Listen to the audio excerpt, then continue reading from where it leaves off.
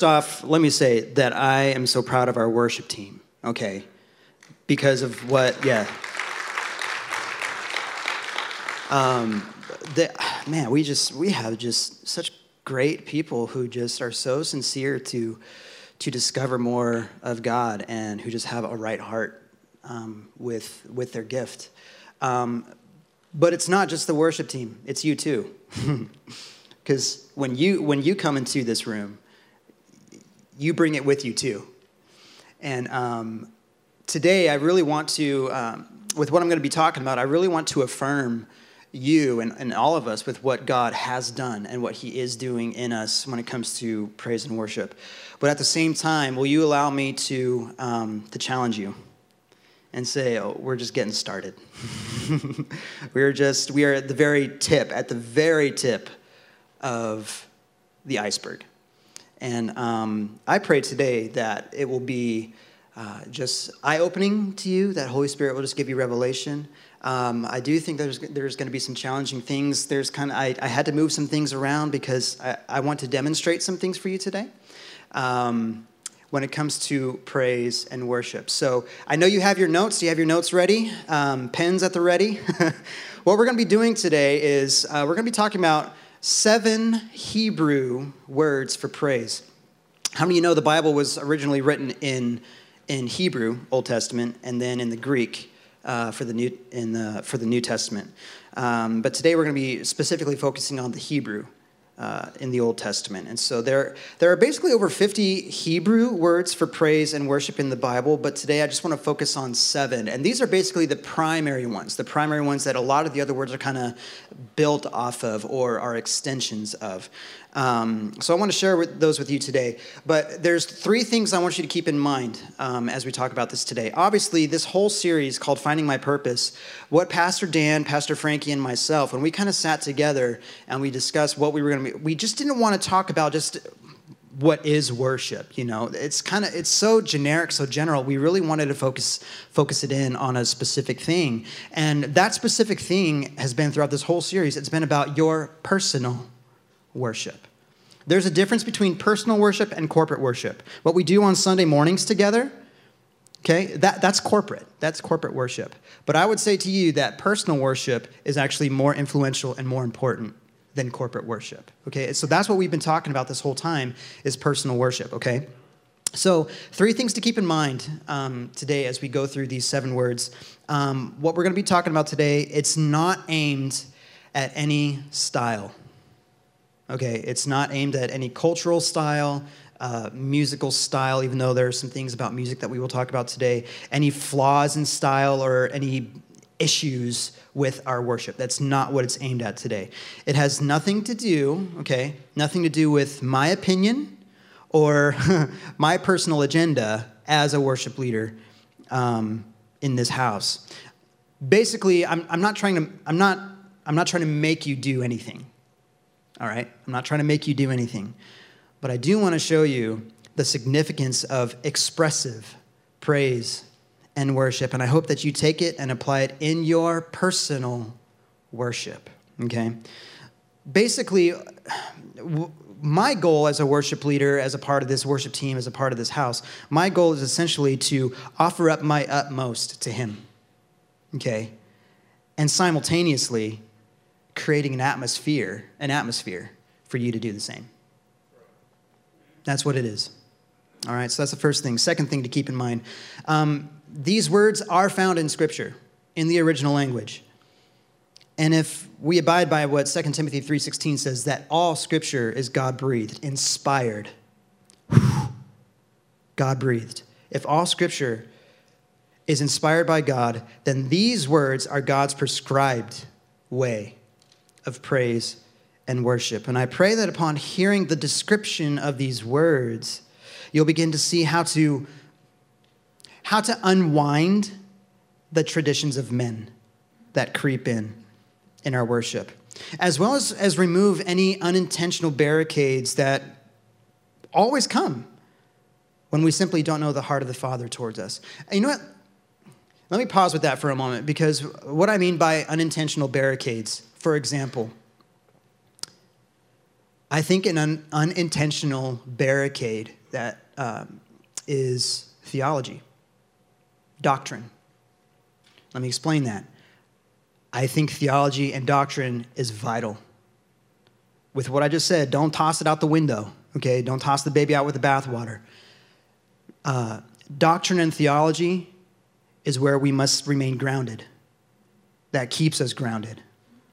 But if we're not careful, if we're not aware, our theology and doctrine will keep us from pursuing the more of God, because it can become something of just knowledge. This is what I know. This is what I've known. How many of you know that when Jesus showed up, he wrecked everybody's ideas of what he was supposed to be? And I think the whole concept of theology and doctrine is, one, critically important for us to be growing in. But at the same time, don't let it become an unintentional barricade keeping you from pursuing the more of God. Amen? Okay. So, third thing to keep in mind, these words can be applied however and whenever in your personal worship, your alone time with God. Okay? But there are some certain words, and I'll explain it a little bit more as we get into it. There are some certain words that when you are in a corporate setting, like all of us together on a Sunday morning, you really have to pay attention to what's going on in the room, not just what's going on in you. Okay, you have to subject yourself to the leading of the Holy Spirit, and you'll see why. I'll explain more of that later on, okay? So if you got your notes ready, you got your pens ready, let's go ahead and jump into it. Amen? First, Father, I thank you. I thank you for this time. Speak to us today, Lord. Reveal your heart to us today. Reveal your heart to us today. In Jesus' name, amen. All right, the first word, yada. Yada. Pastor Dan actually talked about this. The word yad, or yod, is the Hebrew word for hand. Yada is a verb with a root meaning that means the extended hand, to throw out the hand, or to worship with the extended hand. To worship with the extended hand. Okay? With a lot of these words, there's a lot of kind of implied meanings that if you just look at the definition, you don't get it. Okay? So so we raise our hands. Cool. Right? But yada is very different in its implication. Obviously, the application is just the lifting of the hands, but really yada carries the meaning of absolute surrender, as in giving oneself totally in worship and adoration. Okay, tell me, what is the universal sign of I surrender? Right? Throw your hands up. You know, another interesting part with yada, when it talks about giving yourself totally in worship and adoration, what it really implies, yada implies a child simply just lifting their hands, wanting to be held and to be picked up. Have you ever been so overwhelmed with the goodness of God? Have you ever just been worshiping, singing a song, maybe something a familiar song, and all of a sudden you were just totally overwhelmed with, man, I'm a child of God? Have you ever just been so, you don't even want to sing, you just have to stand there? I love it when I come home and something that my kids do, I walk in the door and they're all hiding, right? I mean, they're under the table. Of course, I can see them. They're hiding behind the pillow, but their feet are sticking out. And I walk in and they say, boo! And of course, I'm like, even though I saw you.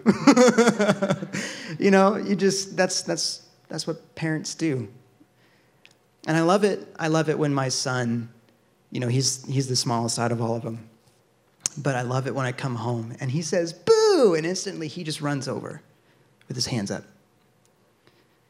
He doesn't even have to say, Dad, pick me up.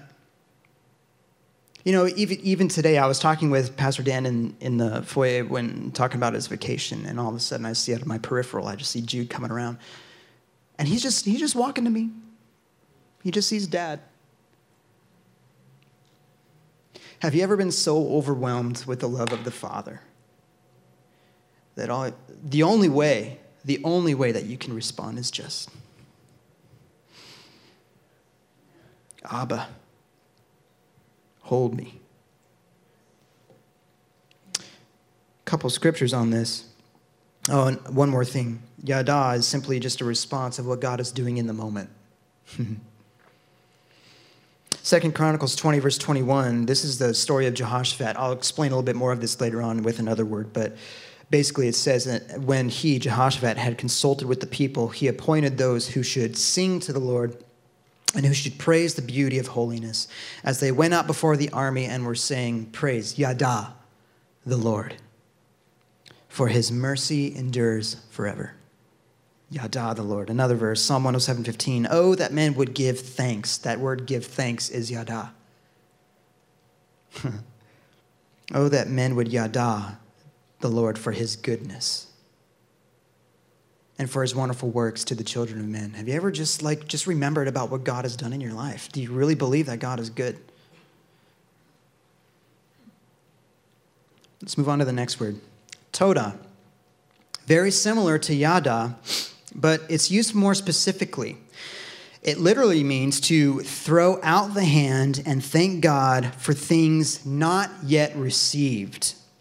Okay, so this form of praise, Toda, is in operation with the truth of his word. It's agreeing with his word. Toda is actually, what it's actually doing, it's acknowledging the covenant we have with God. Do you remember, there was a story in Genesis 15, 14?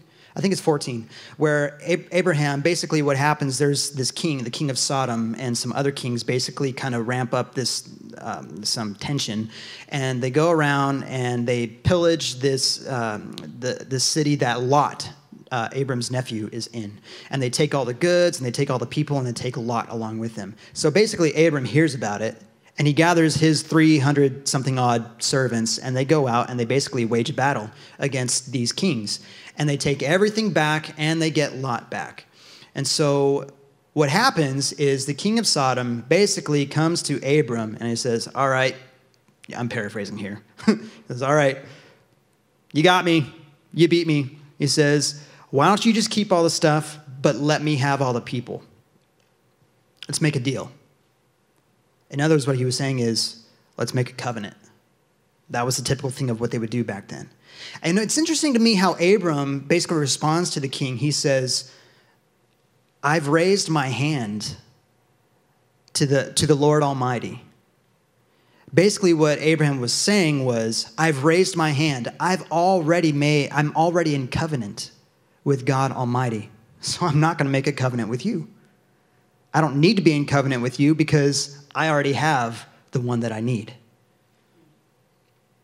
It's interesting with Toda, when it comes to covenant, did you know that when there are times, perhaps there's something going on in your life, that when you raise your hand, you're saying, God, I remember your covenant. Remember your covenant with me. Just a few months ago, Pastor did a whole series on covenant. How many of you have gone through OSL Level 2? Where we actually go through a lot of the specific rituals and regimen that they did in covenant circumstances. Let me read some scriptures here. Psalm 50, verses 14 through 15 says, offer to God thanksgiving, Toda, and pay your vows to the Most High. Call upon me in the day of trouble. I will deliver you, and you shall glorify me. Interesting. Call on me in the day of trouble. You know, do that with thanksgiving. Do that with Toda. Normally we come to God because we're desperate. Oh, God, do something. Do something. And God is saying, remember the covenant? When you raise your hand, you have raised your hand to the Lord Almighty. Here's another interesting one. Jeremiah 33:11. It says, the voice of joy and the voice of gladness, the voice of the bridegroom and the voice of the bride. You know, let me back up a little bit. Jeremiah 33 is actually right smack in the middle of when the kingdom of Judah was exiled to Babylon. Okay, remember all the prophets? They're basically prophesying, you better get your act together. God's going to nail you guys, all this kind of stuff. Well, it actually happened, okay, if you remember. It actually happened, and all the kingdom was basically exiled to Babylon, and Jeremiah writes this, what they call a book of consolation. And this is where Jeremiah 33 is found in this book of consolation. And this is God speaking, and God says, the voice of joy. You know what? There's something else that I wanted to show you. Let me just turn to that real quick. If you got your Bibles, turn to Jeremiah 33, will you? I think this is really important to see, to capture here. Okay. 33:11. Okay, so basically, let me back up with verse 10.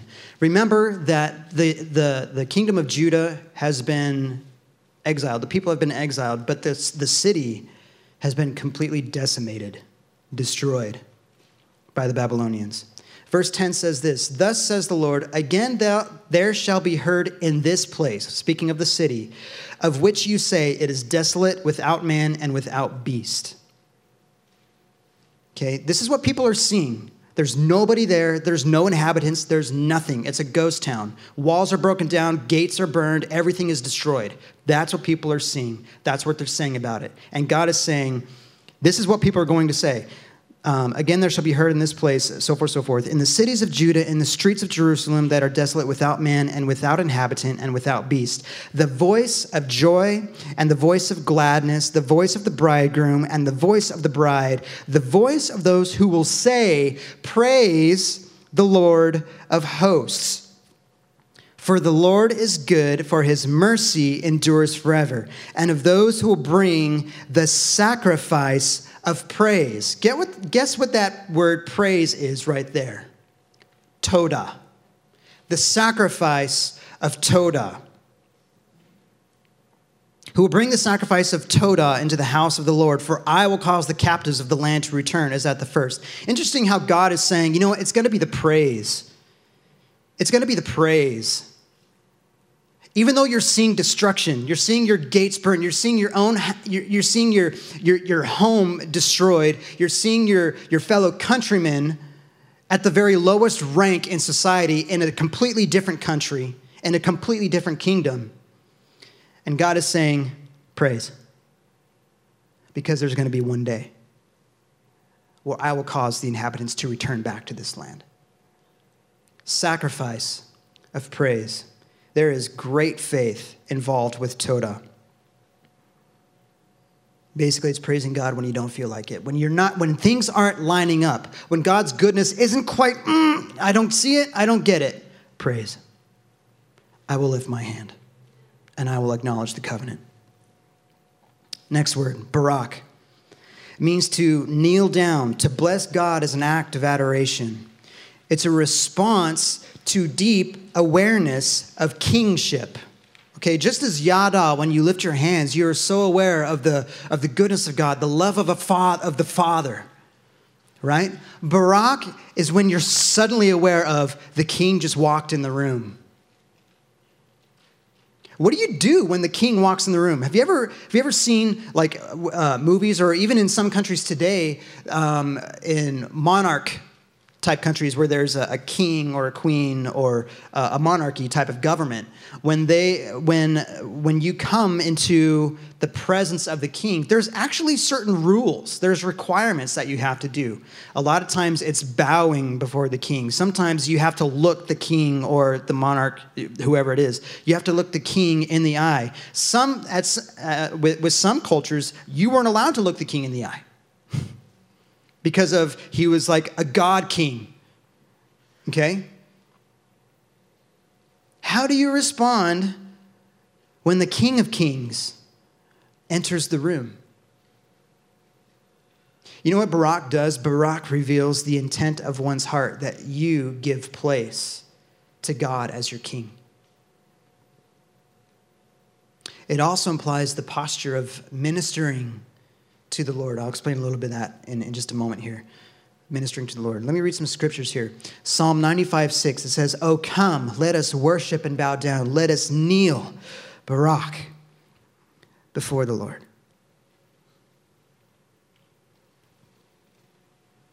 let us kneel before the Lord. 1 Chronicles 29:20. I find this interesting because this is when David brought the Ark of the Covenant, which represented the presence of God, when he brought the Ark of the Covenant back to Jerusalem. The first time they tried it, it went bad, right?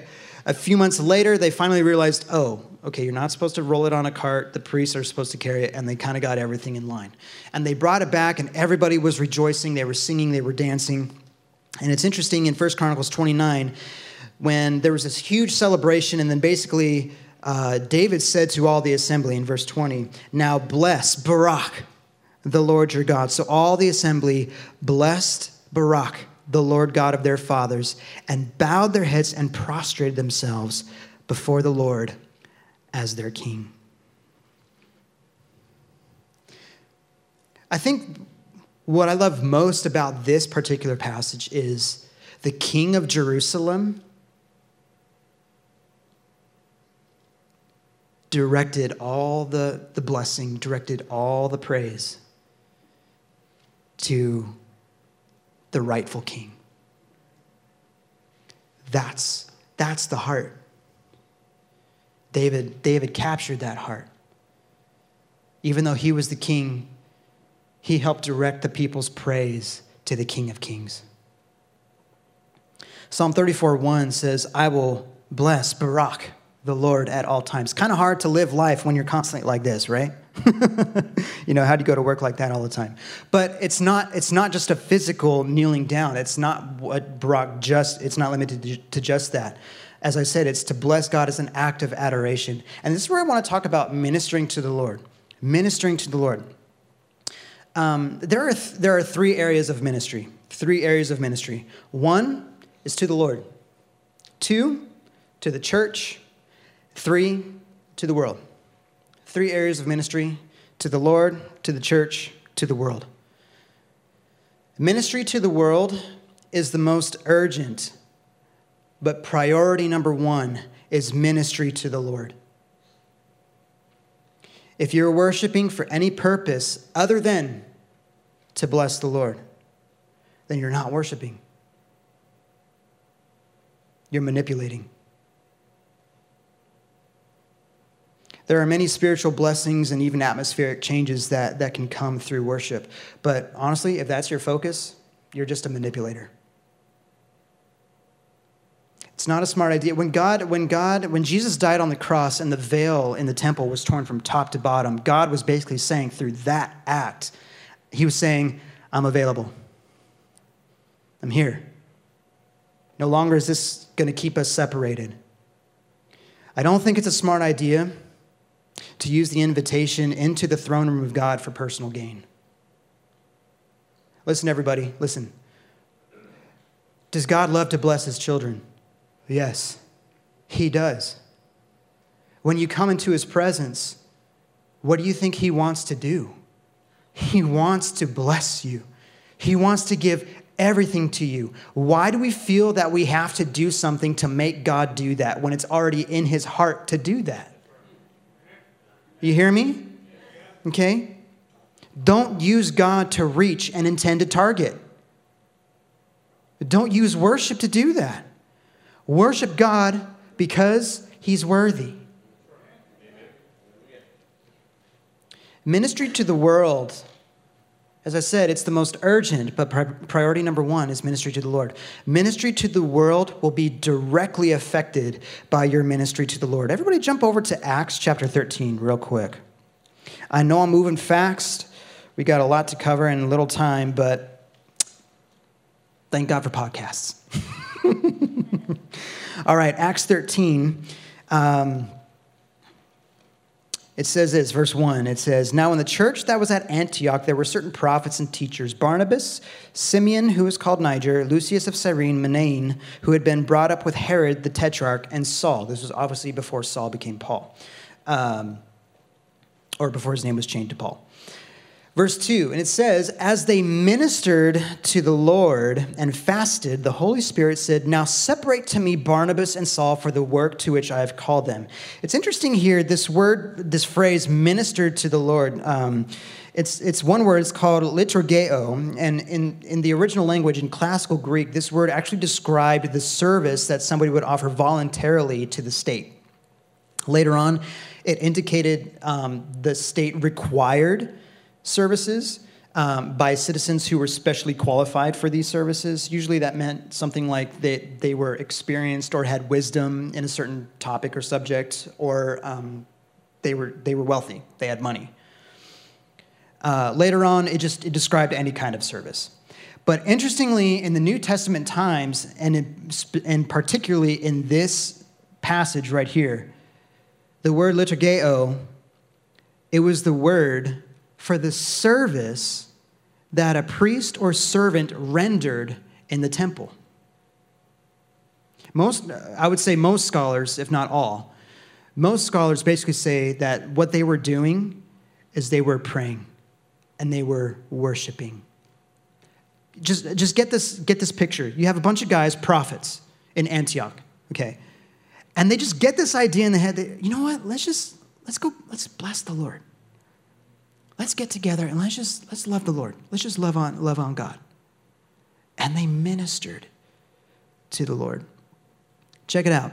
As they ministered to the Lord and fasted, the Holy Spirit said, now separate to me Barnabas and Saul for the work to which I have called them. This is where Paul's missionary journeys actually started. Did you catch that? Basically, the rest of the New Testament came from this ministering to the Lord moment. Which then, I have to ask the question, what would have happened? What would have happened in the course of church history? What would have changed? What could have been changed in church history if that ministering to the Lord moment never happened? What if? What if they were just busy ministering to the world?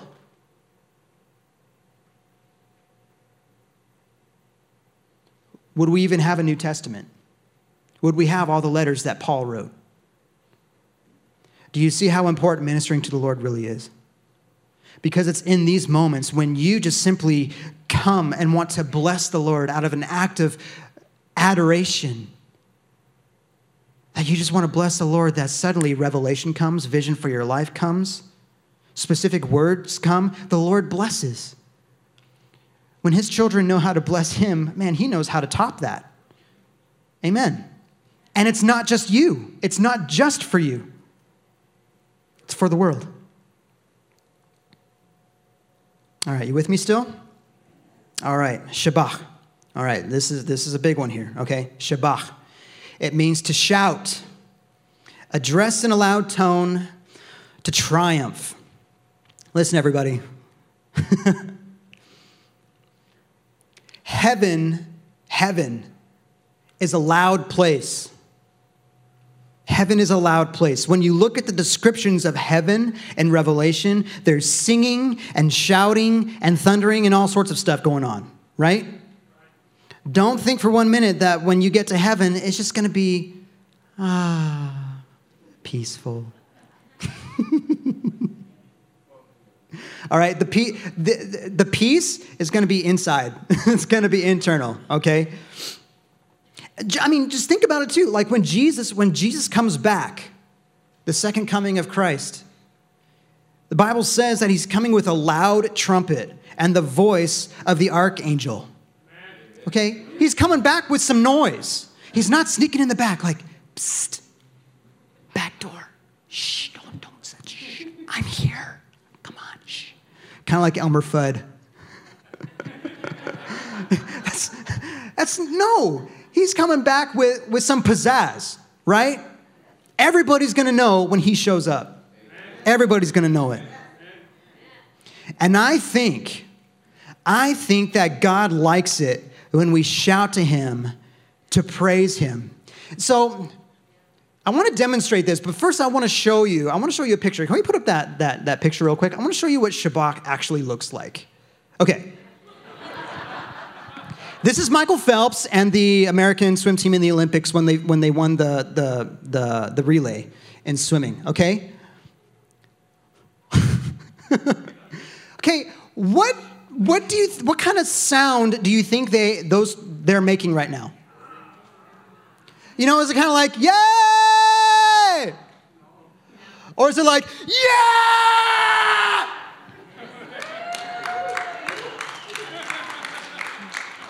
That's what Shabbat is all about, okay? Now listen, Shabbat, yes, it's a shout, a loud tone, but it's not just about being loud. Are you guys awake now? It's not just about being loud. You know, what Shabbat really implies, it's the attitude of putting your whole being into it. Have you ever been so victorious over something? You know, a lot of athletes experience this, you know, for instance, with that picture, and even World Series or, the Super Bowl.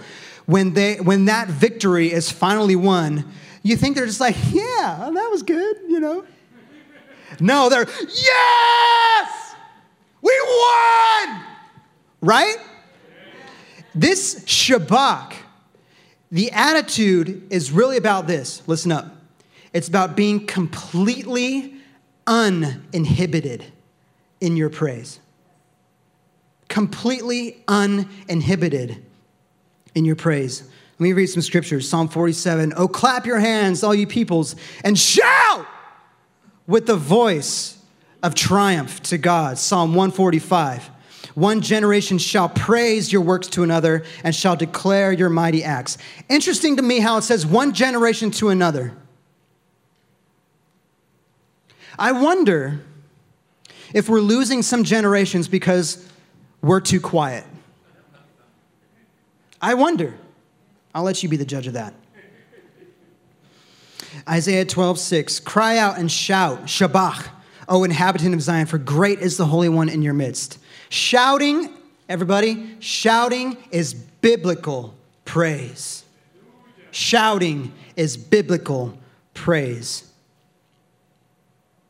I remember when I first taught this in OSO level 4. The most recent one, actually. It was funny because I'm not going to have you do it, okay? So don't worry.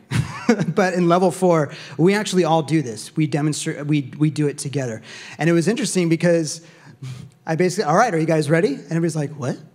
We're doing this? What? Is this appropriate? And it was funny because I said, all right, I'm going to count to 3, and you have to be completely uninhibited. Whatever sound comes out of your mouth, make it completely uninhibited. And they were like, everybody's looking at her like, I'll do it if you do it. You know? And it was funny because when we first started, it started off kind of like a, yeah! And it turned into a Shabbat. But you know what? One of the things that I think Shabbat really does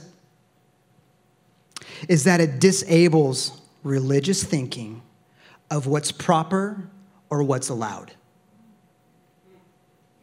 It disarms it completely. Because just as everybody was like, and it kind of grew into it, it was kind of like, well, if you go there, okay, all right, I'll go there, you know. It was really awesome. And if, I know that some of you are in here, when we finished, we went on for about, 30 seconds, 40 seconds, which is a long time to hold that intensity for that amount of time. But when we talked about it afterwards, it was so awesome because basically what everybody was saying is, man, there was such a release. It's like something happened when we went there. Shabbat really disarms the power of religiosity. Now, don't get me wrong. There's a time to be quiet before the Lord. I'm not negating that, okay? I'm not negating that at all. But at the same time, when it comes to Shabbat, don't feel like you have to You have to earn anything. Don't feel like you have to sell anything or prove anything. It's not selling anything to God. It's celebrating everything of who he is and what he's done. All right? Yeah. Okay, I don't think I want to pass this up, but a lot of times, I think in a lot of ways, why people don't go here with Shabach, completely uninhibited. Why they don't go there is, it's just not me.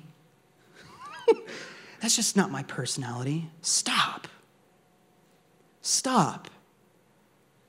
Bible says that God has not given us a spirit of fear. That word fear in the Greek actually speaks of cowardice. We got to stop using our personalities and our shyness to explain why we're not having breakthrough. Amen. Because God has not given us a spirit of fear, but of power and of love and of a sound mind. We need to quit explaining why we're not having breakthroughs and get a revelation of the cross. Get a revelation of the cross. And let's get on with it.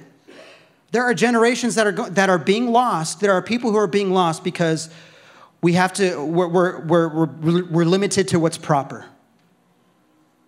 Stop. Let's get on to our breakthroughs. I mean, just think about it. Consider what a breakthrough is. You're breaking through something. There's something that's there, that's holding you back, that's keeping you inhibited, right? And you've got to push through that. Let me tell you, many times that something that is there, it's not the devil, and it's not some demonic oppressive thing that's coming against you. What I really think it is a lot of the times is your own self. It's your own self. The greatest inhibitor to your breakthrough is your need to keep your own dignity. It's not time to come into the presence of the Lord to get built up. That does happen. Okay? Shabach, it's about unleashing. Unleash the authority that's already been given to us through what Jesus did on the cross. You are more than a conqueror. You have been given the spirit of power. You've been lavished with the love of the Most High, and he's given you a sound mind. You didn't even have to go to college for it, y'all. He's given it to you. You are a royal priesthood. You are a friend of God. Amen. Now, this one is really important to recognize the difference between personal worship and corporate worship. Okay, because I've been in situations, I've been in circumstances where people just shouted out to the Lord, but it wasn't from God. It was them. Okay? And you know what, frankly, it can get really weird in a corporate setting. That's why it's really important to recognize what God is doing in the room in a corporate setting. Because you may experience certain things in your personal worship that puts you here with God. But what if you come into a corporate setting and Holy Spirit is working here? If you operate here when he's working here, you've just become God. You've taken control of what's happening in the room. Uh-oh. That's why it's really important to apply these things in your personal worship, to apply these words in your personal worship, because the more that you do it, the more familiar with his leading that you become. And when you're in a corporate setting, it's not about you. It's about what he's doing in the room. Can you imagine what kind of love you would have for your brothers and your sisters if somebody who comes in and they're just like totally unaware of these kinds of things? And if you're here and they're here, that you humble yourself and you say, all right, Lord, I'm with you. I think that's a heart we should all apply when it comes to a corporate setting of worship. Let's move on to the next one, zamar. It means to pluck the strings of an instrument, to sing, to praise. It's a musical term which is largely involved with joyful expressions of music with musical instruments. And zamar, a little bit more on a deeper part of it, zamar also indicates to strike or pluck this under the anointing of God. A couple of scriptures on this. 1 Chronicles 16:9 says, sing to him, sing psalms, zamar psalms to him. Talk of all of his wondrous works. Psalm 150. It doesn't use specifically the word zamar. It actually uses the word halal. But it lists every single category of instrument of musical instrument that has ever existed. And it says, praise the Lord with this. Praise the Lord with a percussive instrument, with a cymbal, with a wind instrument, with a stringed instrument. Every category of instrument, it's in there. There's so much, oh my goodness, there's so much I could go into this, but for the sake of time, I won't. But I do want to talk a little bit about church history. There's constantly been a question of, should instruments be in the church? Should instruments be in the church? Well, there was a time in history when the church actually removed music completely. And it was for political reasons. Pope Gregory, it was around 500 to 600 AD, he basically, have you ever heard of Gregorian chants? Okay, kind of the ancient Gregorian chant. It comes from this guy, Pope Gregory, which is ironic, kind of a slap in the face based off of what he did. But Pope Gregory rejected congregational singing and claimed that it was reserved for clergy only, holy people. He then proceeded to set up a music school to teach people to get rid of music. Not to teach music, but to teach them to get rid of music. And let priests only sing the music. You know what that point in history was called? The Dark Ages. It lasted for 1,000 years. For 1,000 years, the church lost their song, and it wasn't until a man by the name of Martin Luther came along and nailed up his 95 Theses against the church, and he began to reinstitute music, singing, and musical instruments again. You know what that was called? The Reformation. What's interesting is that the Dark Ages didn't just affect the church. It affected the globe. So should music and instruments be a part of the church? Yeah. But let me say this too, and I'm just going to add this in. In some ways, the church has begun to lose their song again. Not because anyone is politically removing it from us, but because the Western church has chosen to limit the expressions of praise and worship to a group of people on a platform.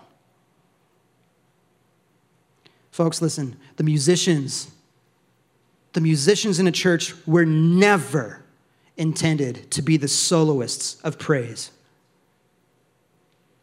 I don't know about your Bible, but my Bible says, let everything that has breath praise the Lord. It's time to stop questioning instruments or styles of music, and it's time to stop waiting for the music to get us in the mood to praise and worship. Psalm 100 says, enter into his gates with thanksgiving. You know what that tells me? That you already have a song coming into his gates. Enter into his courts with praise. You're already singing coming into this house. You've already got a song in your mouth. We can't wait for the music to be just right. We can't wait for the environment to be just right for us to... Praise and worship is not conditional. It ought not to be. Let's move on. Halal. This is the primary Hebrew word for praise. This is where we get the word hallelujah from. It means to be clear, to shine, to boast, celebrate, or to be clamorously foolish. Clamorously foolish. It also means to boast and to make a show of. It can also imply dancing. A simpler way of saying what halal really means, are you ready for it? It means to freak out for God. It means to freak out for God. Psalm 150 says, praise the Lord. Halal God in his sanctuary. Halal him in his mighty firmament. It's interesting to me that God invites us to freak out for him in his sanctuary. You know, for most people, they've been trained and taught that you have to come in with, proper, the certain posture to have before the Lord. And I'm not saying that having manners and, following what's happening in the moment. I'm not negating that at all. But I just find it interesting that God in Psalm 150, the last chapter of the book of Psalms, is saying, come on, freak out for me in my house. Halal is another one like Shabbat. It makes us all feel really uncomfortable because who would automatically go up to go and sign up to be clamorously foolish? Not me. Okay? But let me be honest with you, I'm uncomfortable with this too. I'm still learning how to halal the Lord. My first experience with this was actually in North Carolina. I think I was like 17 or 18. And I was just cleaning up my room. My mom was downstairs. Somebody came visiting, and she was downstairs talking with them. And I was listening to this song by Donnie McClurkin. Anybody know Donnie McClurkin? That brother. Oh my goodness, he's so good. It was a song called I Call You Faithful, or I Call You Holy. And they just go, I call you holy, your name is holy, you were so holy to me. And then they go, I call you righteous, your name is righteous. And then they go, I call you faithful, your name is faithful. And it was like this surge of just like, oh my goodness, I was cleaning my room. I was a good kid, okay? I was cleaning my room. But all of a sudden, I had to stop because there was this sudden urge, like I had to start dancing. So what I did, I went over and I looked out the door. Okay, they're not paying attention. Close the door. I went over and I closed the windows and I just let loose. I call you holy. And I just started dancing. I couldn't contain myself. I could not contain myself. Okay, that was my first experience. I didn't know what it was at the time, but every single time when I first heard what halal really meant, I was like, oh, that's what that was. Okay.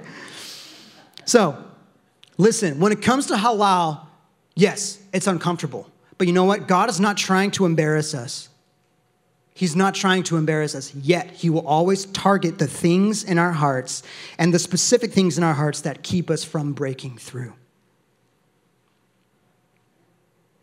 We have to swallow our pride, stop maintaining our own dignity. And when we do that, that is the first step to halal. I got to show you this. This is the heart of God. Zephaniah 3:17. Perhaps this will help you with your experience with halal. Zephaniah 3:17. It says, the Lord your God in your midst, the mighty one will save. He will rejoice over you with gladness. He will quiet you with his love. He will rejoice over you with singing.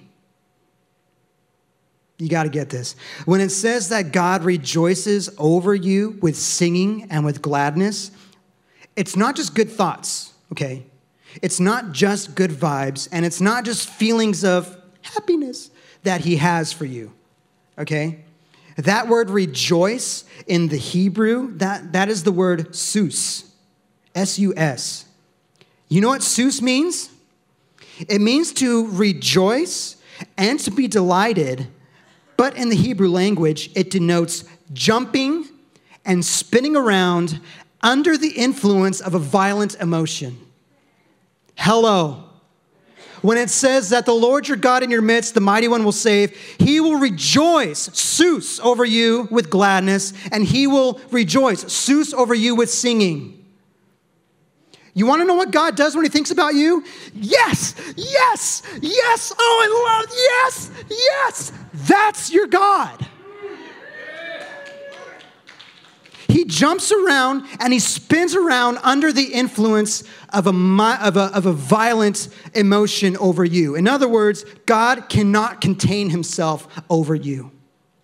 He's got a song for you. He rejoices over you. God's love for you causes him to completely freak out over you. Did you catch that? Most of us think of God sitting on the throne and he's just with the white beard, the judge of all the earth. He is the judge. He is the Almighty. But he's so different than what we typically see him to be. I hope that picture helps you in your journey of learning how to halal God. For the sake of time, I won't read it, but look at Luke chapter 10, verse 21. Jesus actually did this. When the disciples came back rejoicing because they could cast out demons, it says that Jesus, you know what, let me just, I gotta do it. Luke 10, verse 21. In that hour, Jesus rejoiced in the Spirit. Jesus rejoiced in the Spirit. You know what that word rejoice means? It means that he jumped around and he spinned around rejoicing. You know what? In that moment, if you read the whole section, Luke chapter 10, I believe that Jesus displayed a picture of the Father that most people don't really catch. That when you partner with God for the kingdom, for the advancement of the kingdom, yes, yes. Jesus rejoiced, jumping and spinning around. All right, let's move on. Last one, Tehillah. Tehillah is derived from the word halal, and it means the singing of halls, to sing or to laud, and perceived to involve music, especially singing. And it means hymns of the Spirit. Tehillah. I've taught on this a few times. I'm sure you all have heard it, but just follow me. Tehillah is really the spontaneous song. And it's prophetic in nature. I'll show you that in a minute. It's a melody from your heart unto the Lord. It's unrehearsed. It's unprepared. It's not a song that somebody else wrote. It's not a song that Chris Tomlin wrote, or Bethel, or Hillsong, or Matt Redman, anybody else. It's your song. It's not one that's written up on the screen. It's totally spontaneous. It's a special kind of singing, but this is the only kind of praise where the Bible says that God inhabits. And many times breakthrough follows Tehillah praise. Let me read some scriptures. Psalm 22:3. But you, O Lord, are holy, enthroned in the Tehillah of Israel, enthroned in the praises of Israel. Isaiah 42:8. Listen to this. I am the Lord, that is my name, and my glory I will not give to another, nor my Tehillah to carved images. Isaiah 61:3, to console those who mourn in Zion, to give them beauty for ashes, the oil of joy for mourning, the garment of Tehillah for the spirit of heaviness. Tell me, what's another name for spirit of heaviness? What does that sound like? Depression. Yeah, depression. What is God's antidote for depression? Tehillah. Spontaneous song. How do you break depression? You praise. I mean, consider how many people are on antidepressant drugs. You know what that tells me? They've lost their song. They've lost their song. King Jehoshaphat's victory in 2 Chronicles chapter 20. Many of you are familiar with the story where he gets the letter from this massive army that's coming against him, and he lays it out before the Lord, and he's basically saying, you're the God of the covenant. You're the God of our fathers, Abraham, Isaac, and Jacob. And he gathers all the people of Judah together. Judah means praise. He gathers all the people of Judah together, and there's a prophet that says, this battle is not yours, it belongs to the Lord. Fast forward, and basically Jehoshaphat says, let's send out the singers. So they do, and we read it earlier. It says, praise, they went out, praise the Lord, for his mercy endures forever. That word praise, it's yada. Okay, this is kind of funny, right? So imagine the enemy, their perspective. They've massed against the kingdom of Judah, and they see a group of people just out in the middle of the battlefield where everything's getting ready to happen, to go down. And they're walking around, singing a song, singing a love song, with what? The international sign of surrender. Okay, with their hands up. That's what they're seeing. So that's verse 20, verse 21. Verse 22 goes in and it says, and when they began to praise, or it says, and when they began to sing and praise. That's not yada anymore.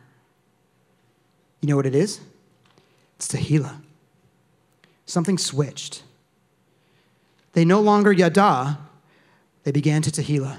And it says, and when they began to sing and to praise, that the Lord set ambushes against the people of Ammon. And basically, they destroyed themselves. And it took the people of Judah 3 days to gather all the spoil. I believe, in a corporate setting, I believe that Tehillah praise is the final round before breakthrough comes. All 7 of these words are important. All 7 of them are important. They have a specific target in mind, okay? It's obviously praise and worship. But there's something about Tehillah God doesn't inhabit the yada. He doesn't inhabit the halal. He doesn't inhabit the zamar. What does he inhabit? The tehillah. He doesn't share the todah. He doesn't share the tehillah.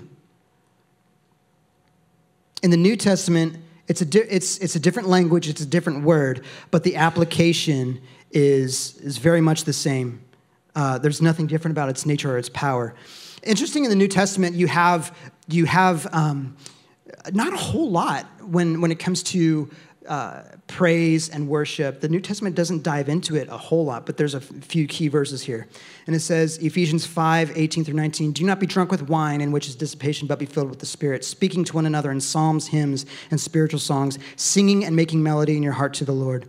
Colossians 3:16 says, let the word of Christ dwell in you richly in all wisdom, teaching and admonishing one another in psalms and hymns and spiritual songs, singing with grace in your hearts to the Lord, singing with Holy Spirit empowerment to the Lord. Okay? Check it out. Both of them say speaking to one another in psalms, hymns, and spiritual songs, or teaching and admonishing one another in psalms, hymns, and spiritual songs. Did you know that when we sing, it's not just vertical. It's not just to God. It's to one another.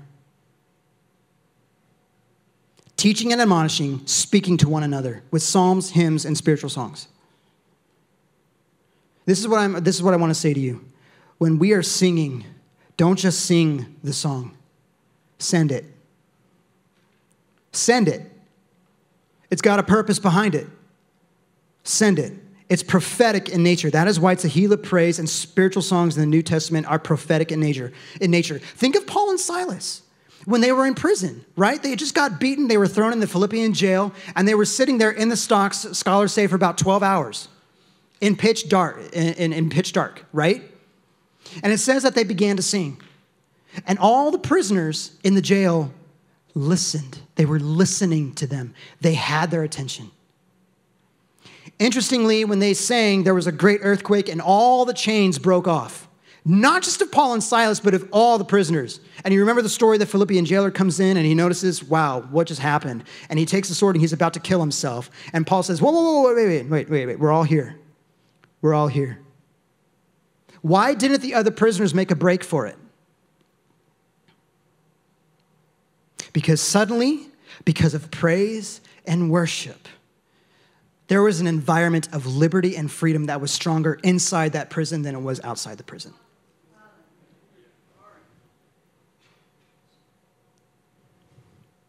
Pastor, I'm pretty much done. If you would come on up. I want to conclude with this. I love what's happening in this church when it comes to praise and worship, but we're just getting started. We are just getting started. It's time to become centered around the presence of God. It's time to become centered around the presence of God.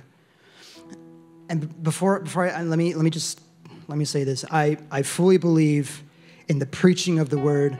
I believe it is the number one way for people to hear the gospel. It is.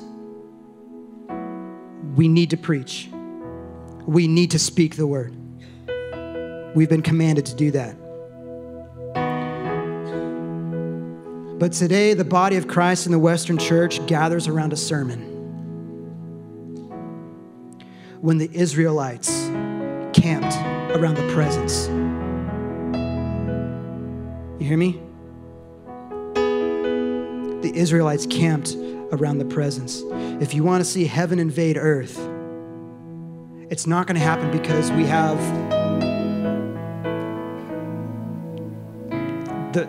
the right political person in office. Okay? It's not going to happen in the political arena. The breakthroughs that we want to see in the earth, read Psalm 67. The breakthroughs that we want to see in earth, it happens because of the breakthroughs that we have in here through praise and worship, because of the breakthroughs that you have in your personal worship. I encourage you, I don't have time to go through it, but Psalm 67 lays it all out. Isaiah 42 lays it all out. We want to see the kingdom of heaven invade earth,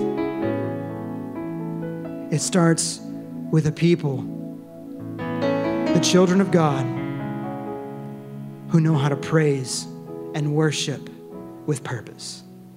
Thank you.